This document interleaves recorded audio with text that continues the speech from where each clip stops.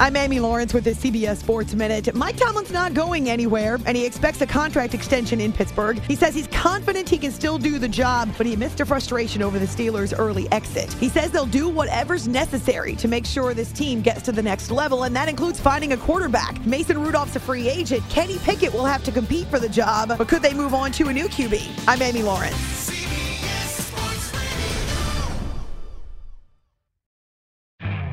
You could spend the weekend doing the same old whatever, or you could conquer the weekend in the all-new Hyundai Santa Fe.